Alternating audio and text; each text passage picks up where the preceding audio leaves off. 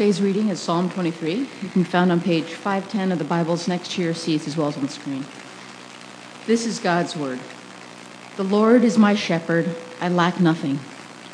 He makes me lie down in green pastures. He leads me beside quiet waters. He refreshes my soul. He guides me along the right paths for his name's sake.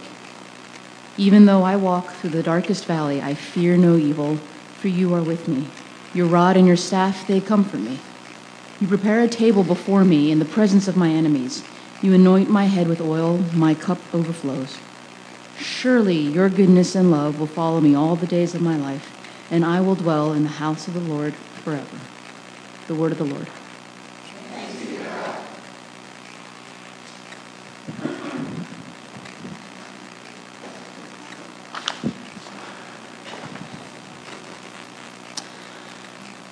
As we open up ourselves, our souls, our minds, our hearts to this psalm, I invite you to bow your heads, and I'll open in prayer. Our God of grace, we come and sit in these chairs. We might not know a single soul here, or we might know a lot of people. It might seem like everybody knows each other and is comfortable, but the truth is there's a lot of new people, new relationships here, and the truth is, if we could peel back the layers of who's all sitting here, we'd realize we're all in the same boat, that we're all more of a mess than we care to admit.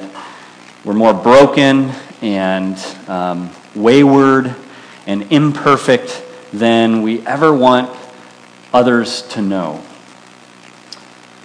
And we open our hearts in this time together to you and to a God who sees right through all the layers and all the defenses that we put up and all the games we play. You see right down, we can't hide from you. And so you see us in our mess, you see us in our brokenness, and your gospel story of the Bible tells us that you move towards the mess to renew and restore the beautiful, good thing that you created in the first place. And so, although we sometimes tremble in our mess, and we sometimes bring fear or doubt or shame into these seats, the truth is you bring love and grace and restoration. And so as we sit with that mixture of mess and unbelievable love brought to us by your grace, as we sit with that this morning, may that open our hearts up in new ways and draw us into you and the life you have for us as we listen to what the scriptures have to say to us. We pray in Jesus' name. Amen. Amen. Psalm 23.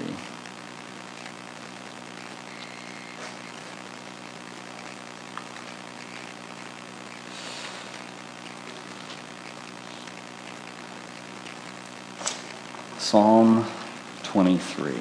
Very well known as far as Bible passages go. Very well known, very powerful through all times, all places, still to this day. But this story is from farther back. Late in his life, Gilbert Green remembered a trip he once took with Abraham Lincoln.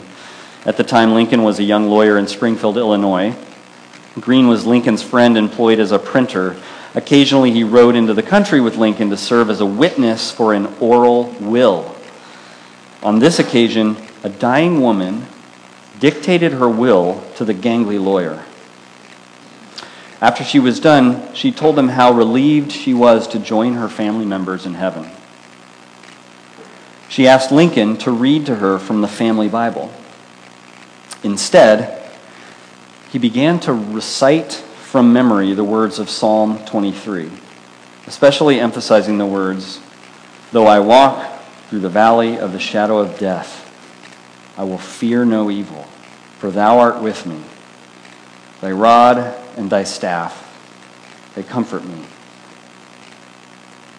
Green recalled that Lincoln went on to quote John 14 from memory, "In my Father's house are many mansions. If it were not so, I would have told you." Lincoln finished by reciting several hymns, closing with "Rock of Ages, cleft for me." The woman died while they were still together. Riding back that night, Green told Lincoln how surprised he was to see him function so perfectly as both lawyer and pastor. Lincoln replied, God and eternity and heaven are very near to me today. Psalm 23.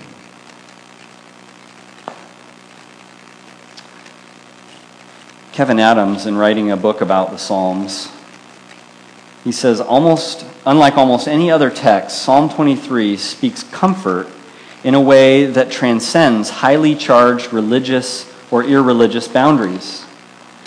Bible Belt Southerners and East Coast agnostics, Buddhists and Hindus, Catholics and Protestants, and citizens of various religions participating in a Memorial Day parade have affirmed its inclusion. Even among the most cynical and irreligious, it works. We usually see Psalm 23 come up and get used and get held in times of great shock, tragic loss, deep grief or sorrow. And some of you have perhaps encountered it that way. Some of you have perhaps found comfort from Psalm 23 in those kind of times. But I also wonder, in a church like ours that's relatively young and we haven't had death touch our community that much in the 11 years that we've been a community, I also wonder how Psalm 23 has a lot to say for us beyond just the kind of personal, individual comfort that we often look for when we read it or when we hear it. Some of the things that have been bubbling to the surface really at City Life lately, things that I've noticed that we've talked about at our leadership team, really two things, and that I'd like to point out today is that there seems to be a bit of a hunger bubbling up. On the one hand, a hunger for going deeper in relationship together, for being known and knowing each other. There's sort of a hunger for that. There's also a hunger for serving, reaching out into the broken world around us. A lot of times I'll get that as a first question from a visitor is like, well, what ways are you reaching out into the city, into the community around you? How can I participate in that? And so those two things, whether you talk about it in some older school church language like koinonia and benevolence. You know, those are some church words, church lingo. Maybe some of you haven't ever even heard them. There's words like fellowship and outreach, or whether you want to put it in terms of our own mission statement. There's, inviting new friends to encounter God's grace, connect with others, and serve in the city. So maybe connect and serve. However you want to put it, those things, I think, are bubbling up. And you might sit here this morning and maybe there's a way for you that one of those things rises to the surface more than the other. In what way maybe are you hungering for or wishing for your life to overlap more with others, to find yourself just almost as if accidentally having a meal at someone else's house from here and hanging out an extra 2 hours and having a blast? In what ways are you hoping to know people and be a little more honest maybe with others about what's really going on in your life beyond just attending something? Or maybe it bubbles up for you more the idea of service. In what ways are you wishing and longing for maybe not just noticing and having thoughts about what's broken with the world around you, where the pain and the hurt and the injustice is, but in what ways maybe are you wishing your life connected a little more and had a way that you were pretty confident you were addressing at least one tiny part of the injustice or the brokenness? Maybe you sit with some of that this morning. Maybe one of those things rises to the surface more than the other. And maybe once in a while you suspect, as you have those longings, maybe you have the suspicion that maybe at the bottom of that, maybe one of the reasons why you're not maybe more serving or more outreaching as you could be, maybe it relates at a deep level to some kind of trust. If I trusted more, then I would fill in the blank. And so we have this question of the week, actually, that asks exactly that question. We got some responses to it. What would you do if you really trusted? We asked this last week. We got a bunch of answers. One person just simply said, I would be more at peace. Someone else said, probably the exact same thing I'm doing now, I'd just be a lot less stressed. Someone else said, well, Trust falls would be different, wouldn't they? Anybody else done trust falls, right? Fall backward, you get caught, supposedly. I was once at a youth group event where the people didn't catch the person. It was a terrible mess. Yeah, backfire. Someone says, I would rely on God for everything and be willing to be vulnerable. Someone else said, I'd stop having any anxiety about any what-ifs if I really trusted. Someone else said, I'd try online dating. What if you really trusted? Well, Psalm 23 really, essentially at its base, at its root, it's a prayer and a song about trust, about real trust, about deep, confident, bold, courageous trust. And I think there's two things dealt with that relate to trust, the two things in Psalm 23 that are dealt with that often keep us from going out and following through on the connecting that we want to do or the serving we want to do. And I think that these two things are fear and scarcity mindset.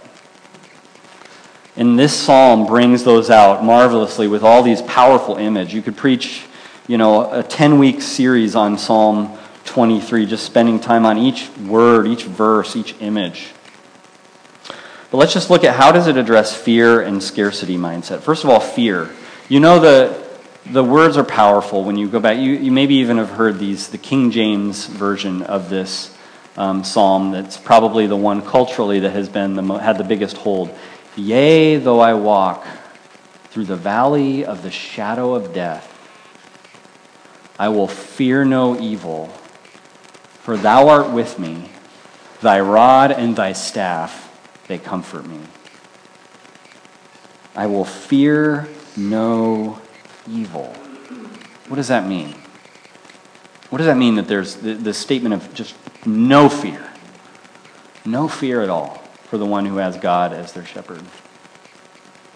In our recent experiment bringing in foster kittens into our house, I see the difference of fear. You get one litter that's totally unafraid, and you get another litter of these kittens, and I don't know what happened to them, but they are terrified of everything. They are afraid.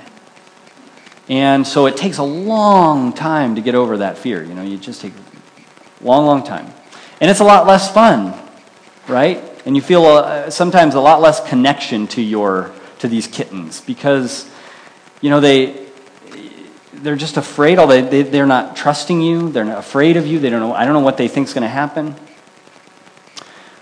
And so what they don't do is they don't play around you, and they don't purr around you.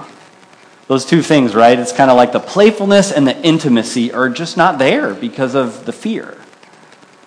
And I wonder if that's sort of a picture of what happens with us, especially as of course, as a church, we try to build community, we try to have connection. I wonder about the importance in what it says about play and playfulness and intimacy in community and how fear plays a role in that. Well, you notice where Psalm 23 goes with that, with the fear. Thy rod and thy staff, they comfort me. Your rod and your staff, they comfort me. What's going on there? The rod and the staff? Well, this is where we turn to one of the coolest books that I've ever read when it comes to the Bible, is this book called A Shepherd Looks at Psalm 23. So a real live shepherd from the Middle East writes this book. His name's Philip Keller, and he has incredible insights about how you look at Psalm 23 differently if you actually understand what it's like to be just an old school shepherd with a flock of sheep day in and day out, and that's your job. So he talks about this, the rod and the staff. What is the rod? Well, the rod is basically this baseball bat type thing with the thickness on one end and a perfect fit to the hand of the shepherd. It's carved to fit the hand. And the shepherd gets really good at throwing this so that it's the weapon to hit or kill or scare away, a lion, a wolf, whatever's the bear, the predator that's going to attack the sheep. This is what he says.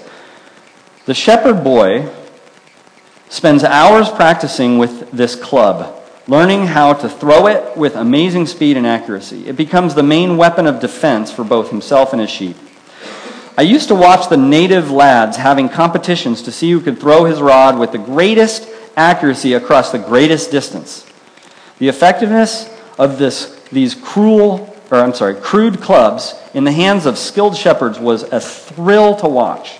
The rod was, in fact, an extension of the owner's right arm. It stood as a symbol of his strength, his power, his authority in any serious situation. The rod was what he relied on to safeguard both himself and his flock in danger. Makes you think about how maybe you're not trusting God as a shepherd with a powerful defense system in place against any of the evils or worries that you have. It makes you think about how often we're grabbing hold of anxieties and worries, and we have these things, we have a list of things maybe, we have something coming up maybe, we have something that happened in the past maybe, and it creates this stir of real live specific things we're afraid of, dangers, worries, anxieties. And what this is saying to us is that God is like that shepherd with that incredible skill and power and might, sending and casting away. He's on guard. You can relax. What about staff? Thy rod and thy staff, they comfort me. Well, what does Philip Keller tell us from the real shepherding world about that? He says the staff is also used for guiding sheep. It's like a long stick. Again and again, I have seen a shepherd use his staff to guide his sheep gently into a new path or through some gate or along dangerous, difficult routes. He does not use it actually to beat the beast. Rather, the tip of the long, slender stick is laid gently against the animal's side, and the pressure applied guides the sheep in the way the owner wants it to go. Makes me wonder how many of us are feeling that gentle touch from God in our lives right now in some specific way. Thus, the sheep is reassured of its proper path. Sometimes I have been fascinated to see how a shepherd will actually hold his staff against the side of some sheep that is a special pet or favorite, simply so that they are in touch. They will walk along this way almost as though it were hand in hand. The sheep obviously enjoys the special attention from the shepherd and revels in the close, personal, intimate contact between them. To be treated in this special way by the shepherd is to know comfort in a deep dimension. Thy rod and thy staff, they comfort me.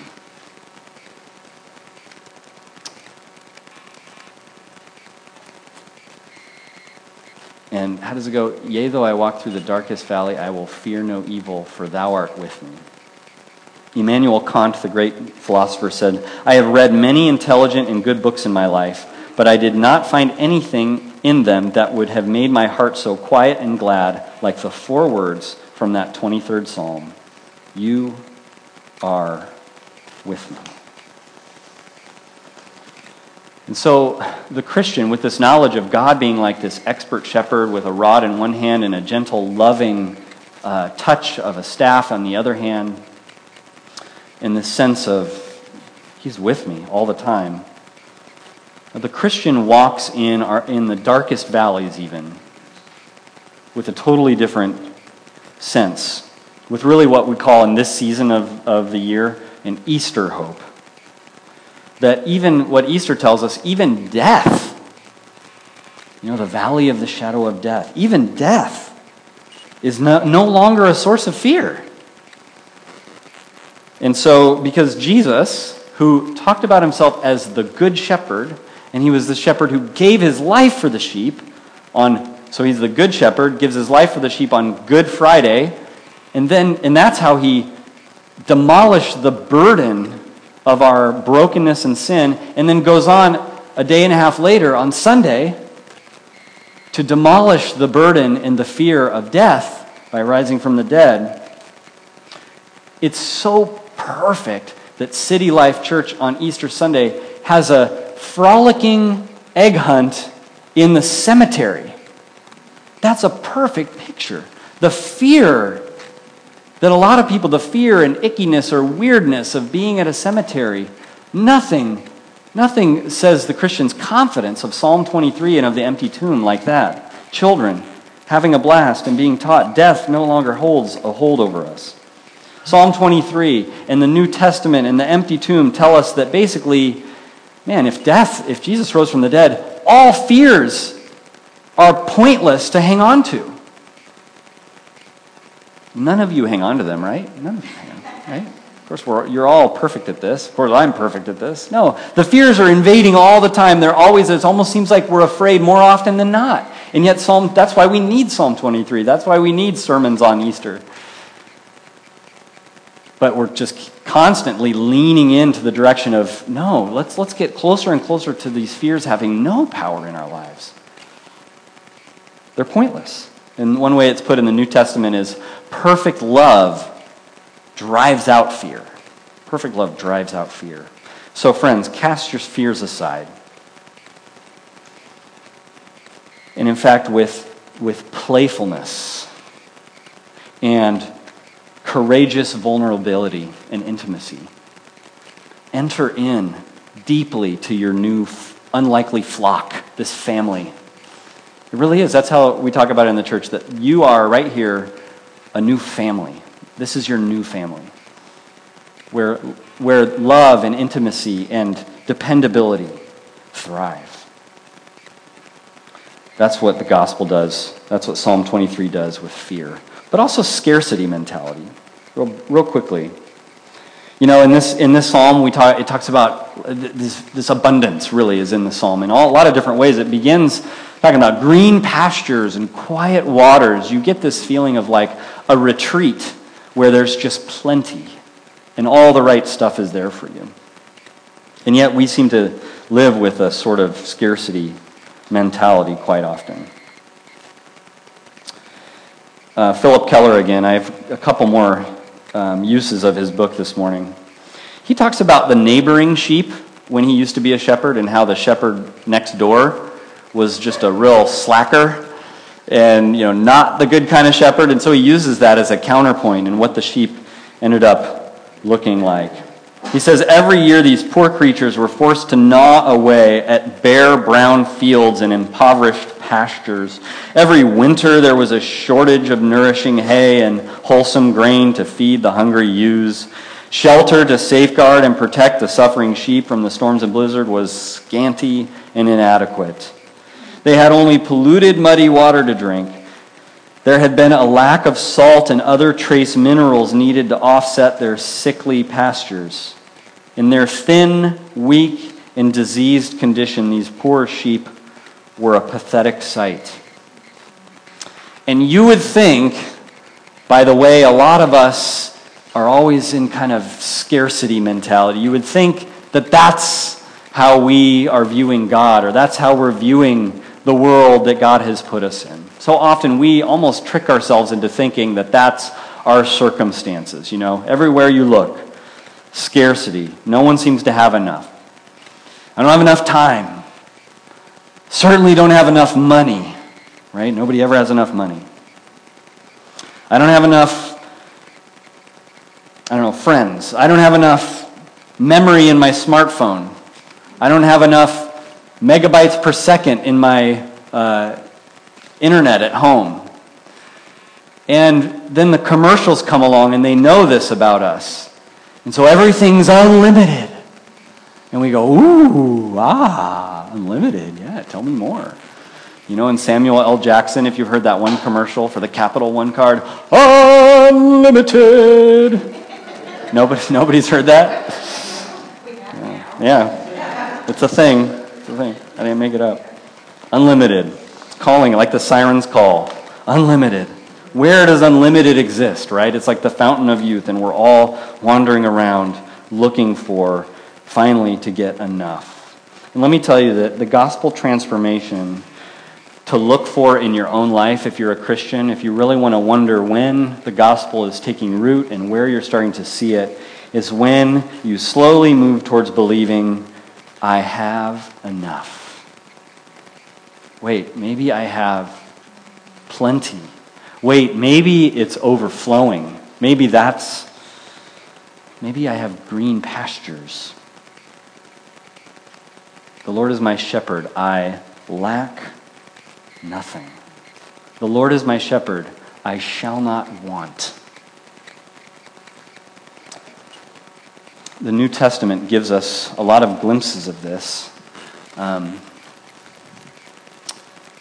One of our passages this morning, I thought I had, maybe I don't have it, but, oh yeah, here it is.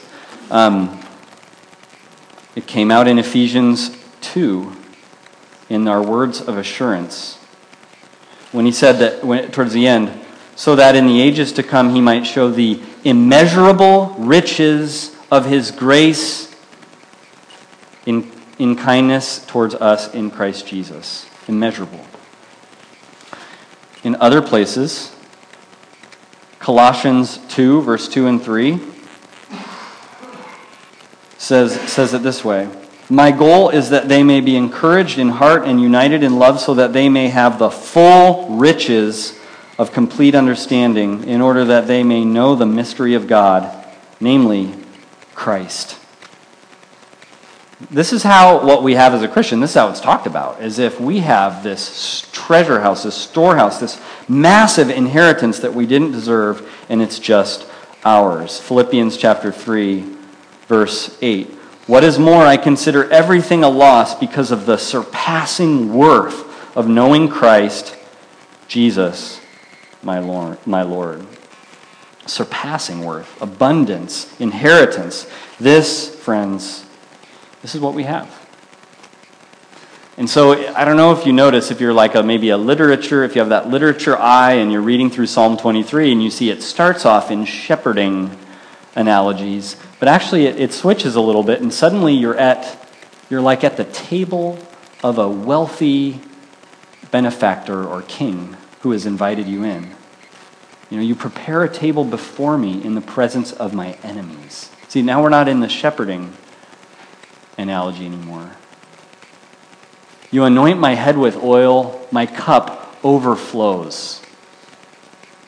Surely your goodness and your love will follow me all the days of my life, and I will dwell in the house of the Lord forever. Suddenly you're in God's house, and it's rich, and it's abundant. You have everything you ever could possibly need. And so this psalm challenges our scarcity mentality and says, you're ready, you're filled, you're overfilled, you're flowing over. Get ready, look around the world around you, be every day tapping into the fullness of Christ and then letting that flow out in ways around you where God will lead. You're full. You have abundance. Drink deep. One last picture of a shepherd looking at Psalm 23.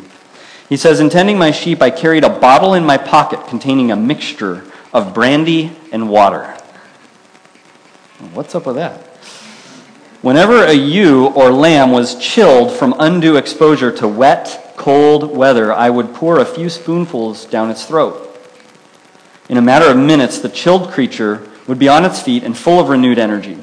It was especially cute the way the lambs would wiggle their tails with joyous excitement as the warmth from the brandy spread through their bodies.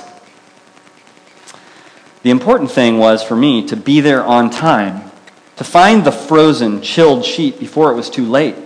I had to be in the storm with them, alert to everyone that was in distress. I want you to imagine God in this way.